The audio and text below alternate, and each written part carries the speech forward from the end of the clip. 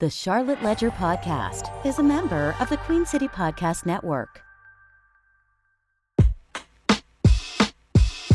Hey, it's Tony Messia with the Charlotte Ledger, and you're listening to the Charlotte Ledger Podcast.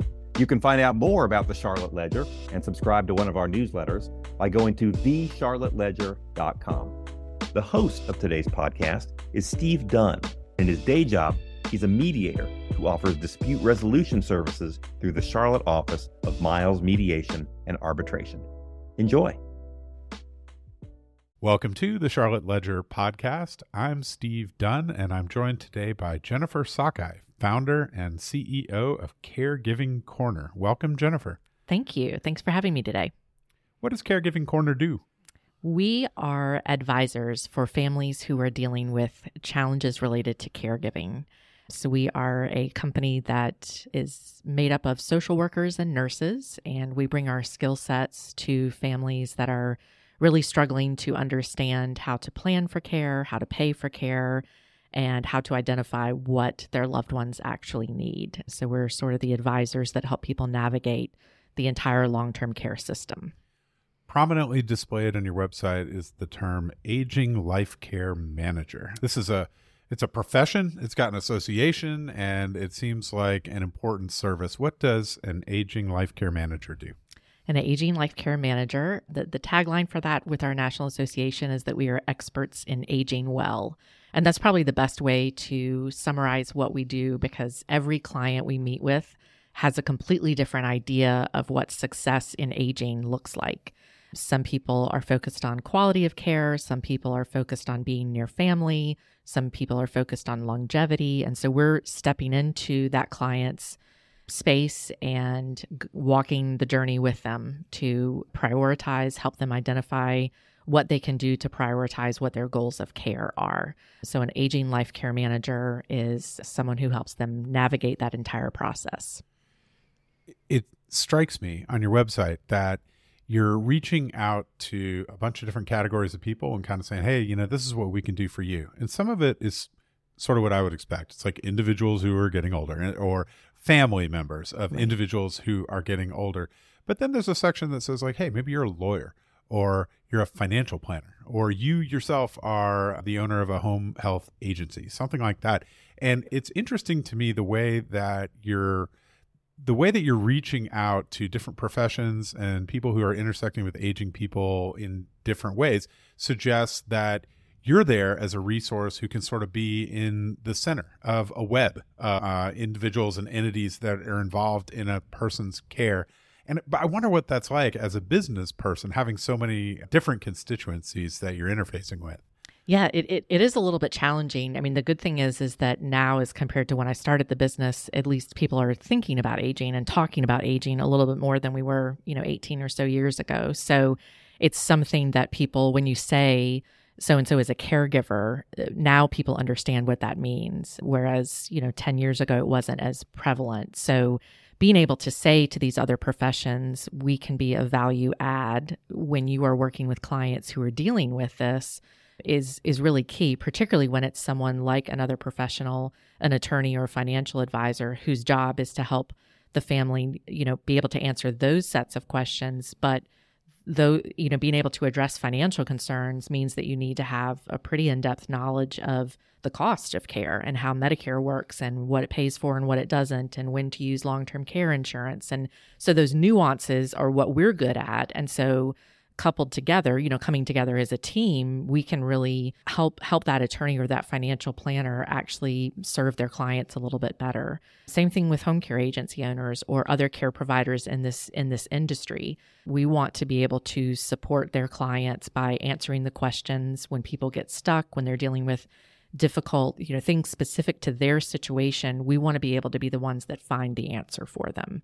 And in the end, that really serves the client, the aging adult, the best. You have an educational background in this very area, right? You're Yes. a graduate of UNC Charlotte or Charlotte, Right. as it is now known. And you have a degree in gerontology. Yes. Right. And so I'm curious how your career path tracks your educational path, which is not always to be taken for granted with everybody that you meet. I wonder how you got interested as a much younger person in this type of work, and then how it's been for you pursuing this as a career. Yeah. So when I was in graduate school, I was looking at the different careers that came along with the background in gerontology. Gerontology is not becoming a gerontologist, which is a medical doctor. So a lot of people mistakenly think that I can cure all their ails. But so it's a psychosocial focused program. And so it's really looking at the family dynamics and, again, kind of how the agencies and the providers work with families and clients to meet the needs of people who are aging in our communities. And when I was in graduate school, my mom was the caregiver for my grandmother, for her mom. And I really saw her struggle with needing to have one person who could sort of be the repository of the information about her mom and could help her save a lot of time and effort on finding the answers to her questions. So she had a pretty typical caregiver experience where she would call an agency and say, here's my question. And they would say, well, we don't do that. Call this place. And 10 calls later, she was in tears and didn't have the answer that she needed and was frustrated. And that is the experience that so many family caregivers have. Or they call 5 places and they get 5 sets of information, and none of them actually apply to their loved one. So I looked at that and thought, there's got to be something out there. And that's kind of how I stumbled across the profession, which is not new. It's very small and not very well known, but it's not a new profession. At the time, it was being referred to as geriatric care management. And so I knew that that's what I wanted to do ultimately, but I also knew that because I was very young and new in this industry, in this space, that I had to get jobs that would put me in the middle of the service providers to understand, in Charlotte specifically, who are the providers, who are the services that are serving, these clients. How does the money flow from the Older Americans Act to the local area agency on aging, and what do those programs look like? So I needed to know all of that. And so I took a job with a service provider and ended up taking another job that was based in a hospital with a different kind of service provider so that I could learn more of the medical piece of things. And the whole time I was kind of building the business plan for Caregiving Corner in the background. And then just got the wild hair that it was the right time to do this. 18 years ago. Yes. Right? Yes. Caregiving Corner, has it always had the same name? Yes. Caregiving Corner begins 18 years ago as we sit here in 2023. And there's something very different from working for somebody, having a job versus going out on your own and launching a business. It's a big step. It's not for everybody. Even among the community of people who think it might be for them, it's really only for a small subset of them. But you're one of them. You are one who not only you thought about it, you're building toward it, you sort of moved strategically into it, from education to job selection, and now you've actually done it. Have you always been this way? Have you always had an entrepreneurial streak? I think I have. I watched my dad own a business growing up. And so, seeing his hard work pay off in the background and being a part of that, and seeing him be able to craft for our family some flexibility for being able to spend time together. It was interesting. He traveled when I was young, but my memories are of all of the times we were together, not of when he was missing. So for me, the concept of entrepreneurship was embedded kind of early and was something that I saw as very positive, and I felt like it was something that I could do and could tolerate. It didn't come without challenges, but yeah, I got there. Well, the healthcare system is impenetrable to normal human beings. And this is part of the reason why you have opportunity. Because if you can understand it and navigate within it, there's value there. People need that. And even people who are motivated and smart and educated have a hard time doing it on their own. So there's a market for it. But it's an interesting situation that you find yourself in where it's one part human services. You're intersecting with people who are a lot of times in a moment of uncertainty or crisis when they come to see you for the first time. But it's also a business, and you need to keep the lights on. Right. And so I wonder, first of all, I'm kind of curious who the clients are. You sort of serve a lot of different types of people, but I wonder who's actually paying you and how that works. And then also just what your experience is in doing work that is remunerative and keeps the lights on and pays the bills, but also I assume is meaningful and important in helping people too. Yes, absolutely. So the client is always the older adult for us.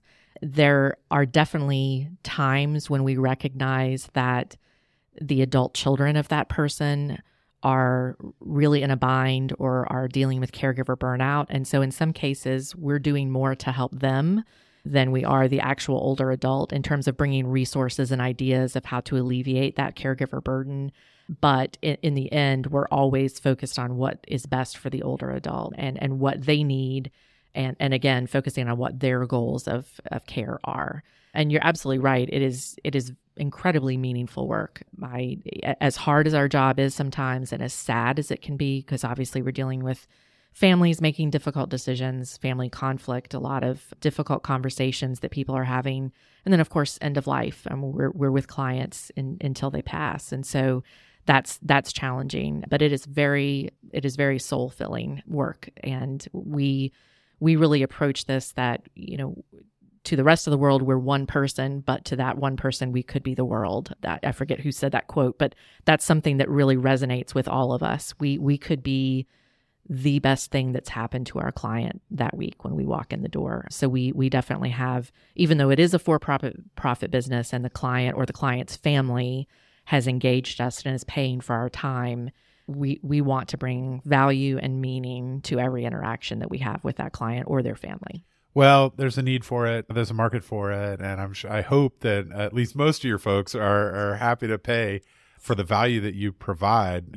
I think my own experience is probably not unlike that of many, in which I had a relative who had an extended hospital stay not long ago. And here I am, I'm a lawyer and my wife is a physician. And between the two of us, we still were completely baffled by all the insurance and all the, and one of the services that you describe is being an advocate in the healthcare system itself. And what an important role that might be. Our experience is that we just couldn't even figure out who was in charge. Like who was calling the shots at the hospital? Like, whose decision was it about any aspect of things? So I wish I'd known you then. I'm glad I know you now. And I just wonder what you think about it's wonderful that you're there to help, but do you ever marvel at the complexity of the systems that are in place regarding healthcare, particularly with respect to aging? Every day. And what I tell people is that if the healthcare system functioned properly and served, and as a society, we prioritized older adults, my job would not exist. You would not need a care manager. And that's really how healthcare probably should be set up, is that you don't need to have to come out of pocket to pay someone to help you understand very basic principles of who's making the decision at the hospital and what is Medicare going to pay for, and how does this work when I go into a rehab community, after a hospital stay. So it shouldn't be like that.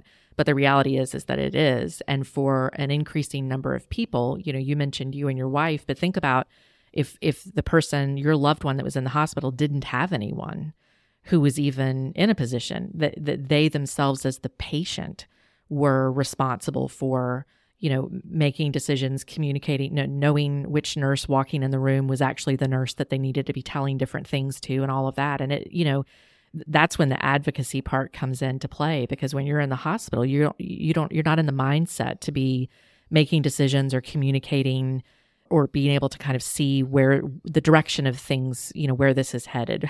What is it going to take to get you back home? What is it going to take you to get back to the assisted living, or, whatever that looks like for the person. So it's very convoluted, it's very complex, and it really shouldn't be. We wish we didn't have the job for that reason, honestly. There's a lot of things that you do that are different from the work that I used to do as a lawyer, but there's one thing that is very similar, and that is that I wish that people would come and see me when everything was going pretty good. But most of the time when people came to see me, it was because something had gone wrong. And I imagine in your situation, a lot of times that's folks who are encountering a new challenge in life, whether that's a hospitalization or a death of a spouse, a life change circumstance that can be frightening. Mm-hmm. And so it can be emotional and traumatizing, but also presents a whole host of practical challenges that have got to be dealt with. And so I wonder what you think about when would you love for people to come to see you, and what's it like most of the time when people actually do? I would love for people to come to us when they are planning, when they are not in crisis, when they are thinking about retirement or are just starting their retirement journey.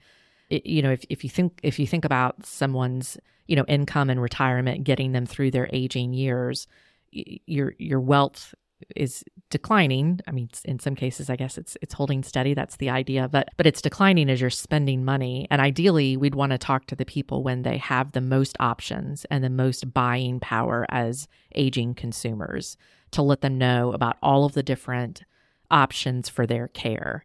And even having the conversation of, just for planning, this is what it costs to have someone in your home 24 hours a day.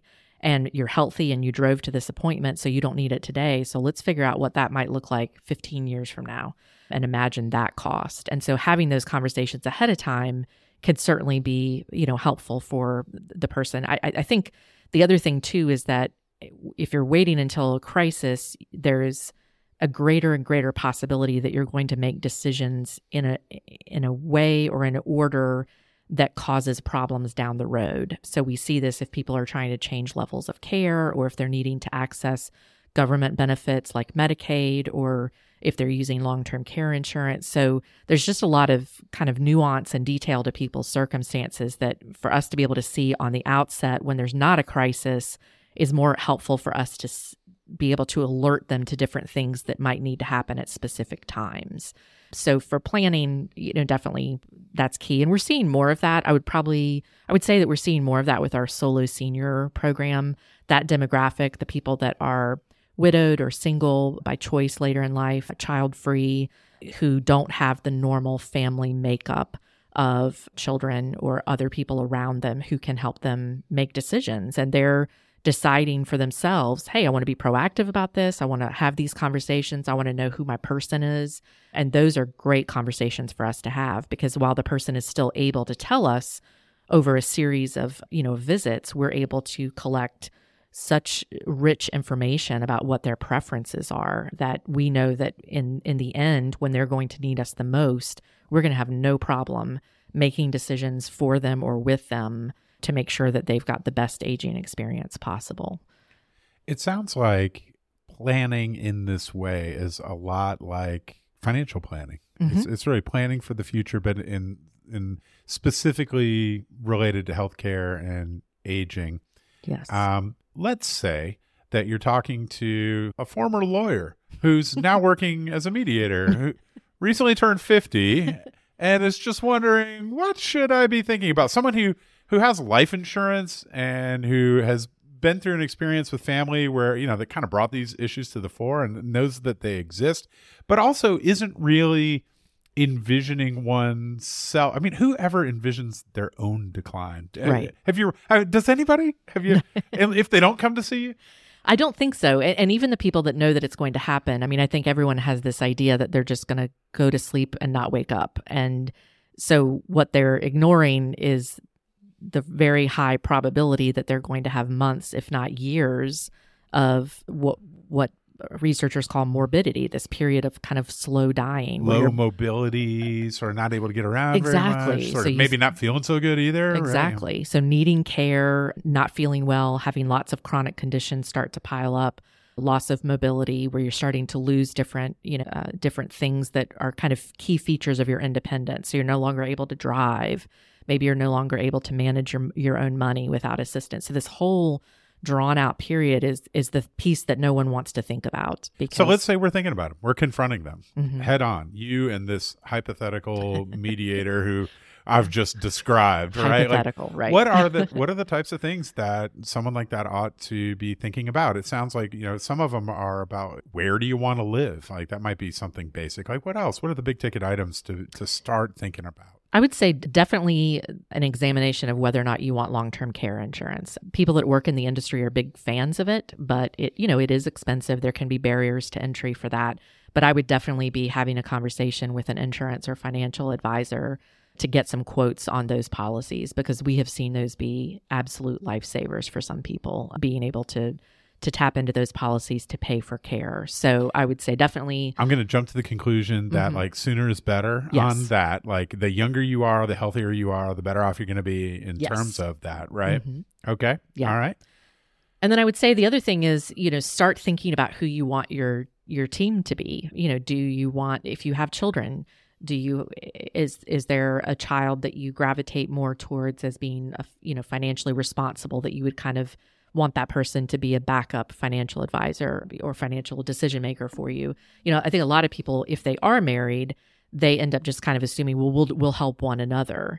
So what we see happens, and where a lot of crises start to occur, is that, mom names dad in all the documents, dad names mom in all the documents, but then one of them passes away and they don't have any backups. And so, having those conversations with the attorney to think, let's name a spouse, but maybe also if there's, an adult child, that you would feel comfortable with that responsibility down the road. So, doing some of those planning, your medical provider.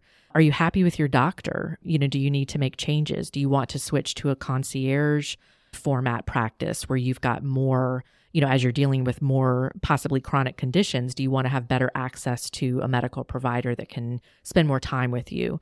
So what are the priorities that you're looking for in kind of all aspects of retirement? So a lot of people think, well, what are you going to do during retirement? Well, I'm going to go play golf. Well, okay, that's fine. But what about all the other stuff? So where do you want to, where do you want to live? How are you going to pay for your lifestyle? What's important to you? What are your core values? Is it important that you're living near a child? Charlotte's a city full of transplants. And so we have a lot of people that moved here because their adult child moved here for work. And so maybe they didn't intend to be here and didn't plan for this move. Hopefully it's a easier cost of living for them here than maybe where they came from. But, thinking through some of those things, do you want to stay put because this is your home, or do you see yourself moving to where your children or extended family are? So some of those decisions, thinking ahead to those, again, not committing to anything, but just thinking through some of the different scenarios. Some people will go so far as to be very specific. I want to be, they'll document, their preferences. I want to be cared for at home. I do not want my spouse to have to do XYZ. So when that time comes, I am happy for my family to find appropriate placement for me. It's really helpful though, right? I mean, it seems like that's exactly the sort of thing it seems like the sort of thing that it really behooves us all to sort of dig into it before it's imminent, and so that it's not as fraught. Right. And it not only is better for the person to guarantee that you're more likely to get what you want if you're able to be specific about it, but I can't tell you how many family situations we've walked into where there's a crisis and the family caregiver's biggest angst is that they are not sure they're doing the right thing. And they can't get around I don't know if this is what mom would want, or I don't know if this is what dad would want if he were capable of making these decisions. And the gift of giving your family that information ahead of time and permission to do things like place you in a care facility, if a care community, if it's time for that down the road, that seems like something very small, but I can tell you that working with families, that is emotionally for them very huge baggage for them to carry, and can be such a gift for them to know ahead of time. Very similar conversations to end of life conversations.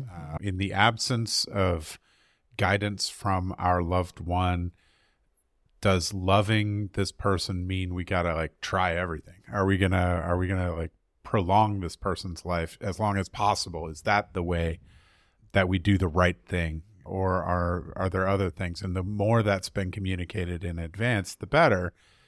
Do you have conversations about end of life? We do. I think it's something in our society that I wish was more normal for us to talk about the death and dying experience and what that's like, because it's so juxtaposed with the healthcare system and what you experience when you go into the hospital. And so not that that's bad, but that you just reach a time, particularly as we are serving as advocates for our clients, where we have to step in and say, this is not what this client wants. They have made it very clear in their documents or conversations. And you really do have to work very hard to stop the forward motion of the healthcare system in fixing people if that is not in keeping with what their goals are. So, talking to families about hospice and palliative care and what those services offer and what that experience can be like. But also honoring the people that do want to, continue with chemotherapy treatment or, be very aggressive about things. Everybody's got a different approach when it comes to their own health care, but we just, as familiar as we and the family can be with that will help everyone be on the same page when there is a crisis and we're dealing with the healthcare system. Well, you've just recently announced a partnership with the Ivy. What is the Ivy and what are you doing together? Yes. So the Ivy is an adult day respite program, and they have a focus on brain health. And one of the things that's great about this partnership is that we were just talking about end of life, and I think sometimes the focus on aging is all of the things that we're losing. And there has been sort of a renaissance of sorts lately in research about how your brain can actually get healthier.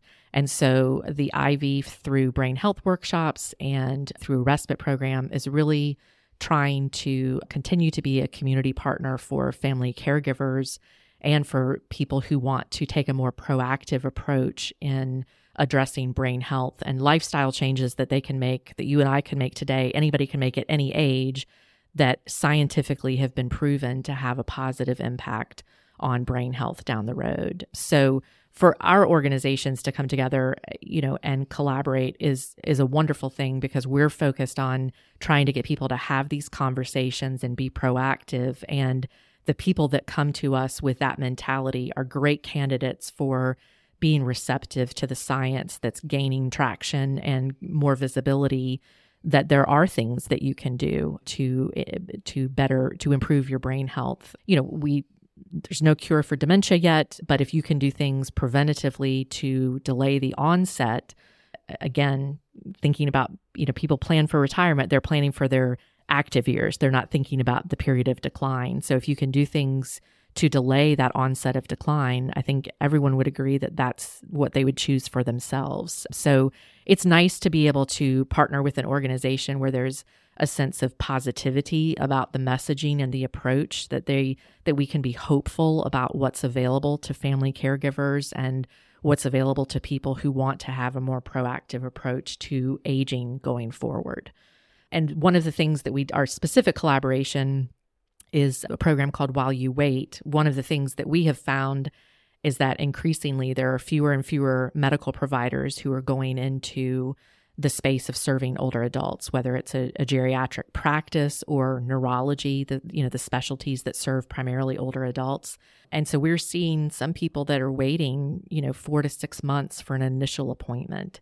And so we're coming together with the Ivy to really try to address some of the initial pain points that a family might be experiencing while they're in that holding pattern, waiting for the healthcare system to produce that appointment that they desperately need for a diagnosis or for, clinical perspective on the situation. So we want caregivers to know there are things that we can do to assist while you wait in that interim period, so that you can feel supported and kind of feel like you've got the process started towards making improvements in the situation, instead of, that hurry up and wait pattern that so many people fall into with healthcare. How long you lived in Charlotte? Well, I was born here. Yeah. I didn't grow up here. I was born here and then grew up in Asheville. Got it. A short stint in Greenville, South Carolina, and then grew up in Asheville, and then came back for college and never left. What an interesting perspective you have then. Yes. As someone who's you just tell people you're born in Charlotte and they'll think you've lived here the whole time. Yes, right? yes. Yeah. So you came back from college. You've been here ever since. You worked for a little while and then you started your business, and here you are. You're firmly planted in Charlotte, yes. It sounds like, yeah. For now. What have you noticed about Charlotte in the time since you started your business?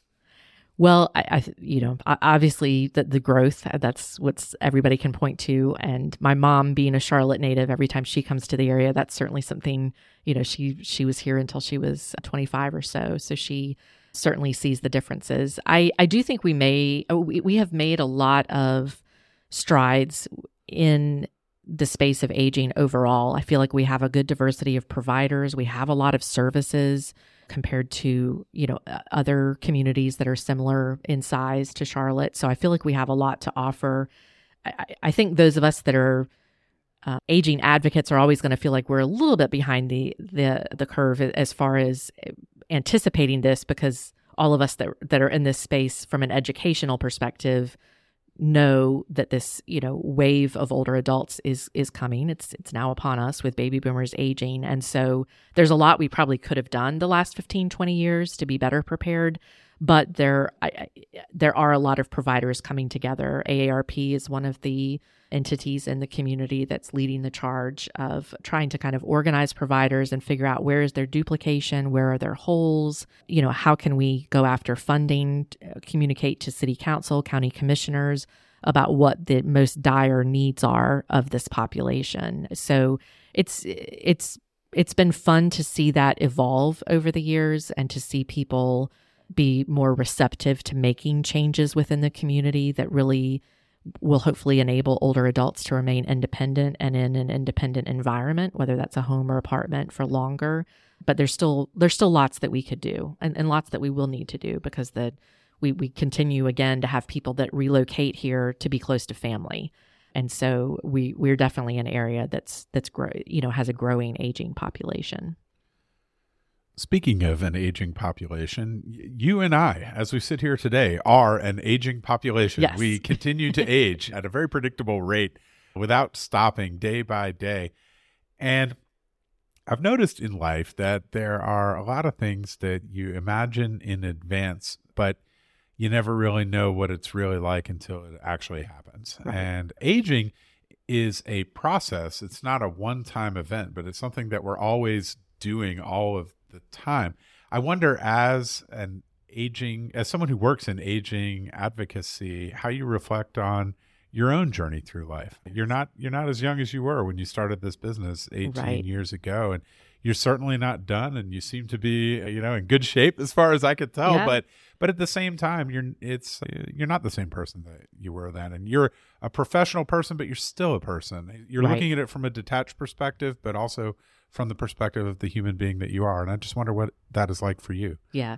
This job has definitely shaped my preferences. When I think about, when we deal with different client situations that are struggles, I sometimes walk away and think, ooh, I need to write that down. I need to remember that I wouldn't want this to happen, or that I don't, and so I do think hopefully that my gift to my kids will be that I leave pretty detailed instructions or preferences, information about what I would like, and do a good bit more planning, than generations prior. I still think I'm probably one of these people that I try not to think about the period of decline, the idea of laying in a bed and not being able to get out of bed without someone else's assistance. And, am I going to be sitting there thinking, gosh, I'm a care manager, why didn't I do something different? Or am I going to be thinking that I did all of the right things, and this is short. This is temporary.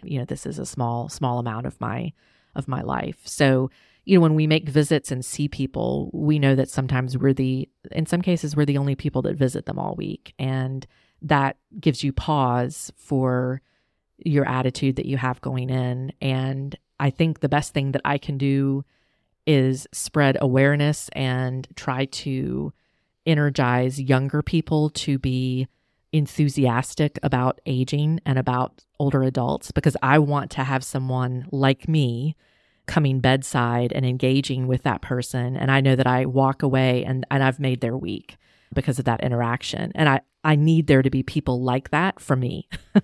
And statistically, the chances of that happening are low. With, we will be a population of older adults, predominantly older adults. And so that has been one marked way that my philosophy of this has changed, is that I feel a sense of urgency to get younger people interested in working with older adults and seeing the things that I see, the richness of their lives, the value that they can still make, the value that they can bring to one person's life or to a community's life. And I think that the more people that we have that can see that, the more likely I'll be able to have a positive aging experience, even if I'm the person laying in the bed waiting for someone to come provide care for me.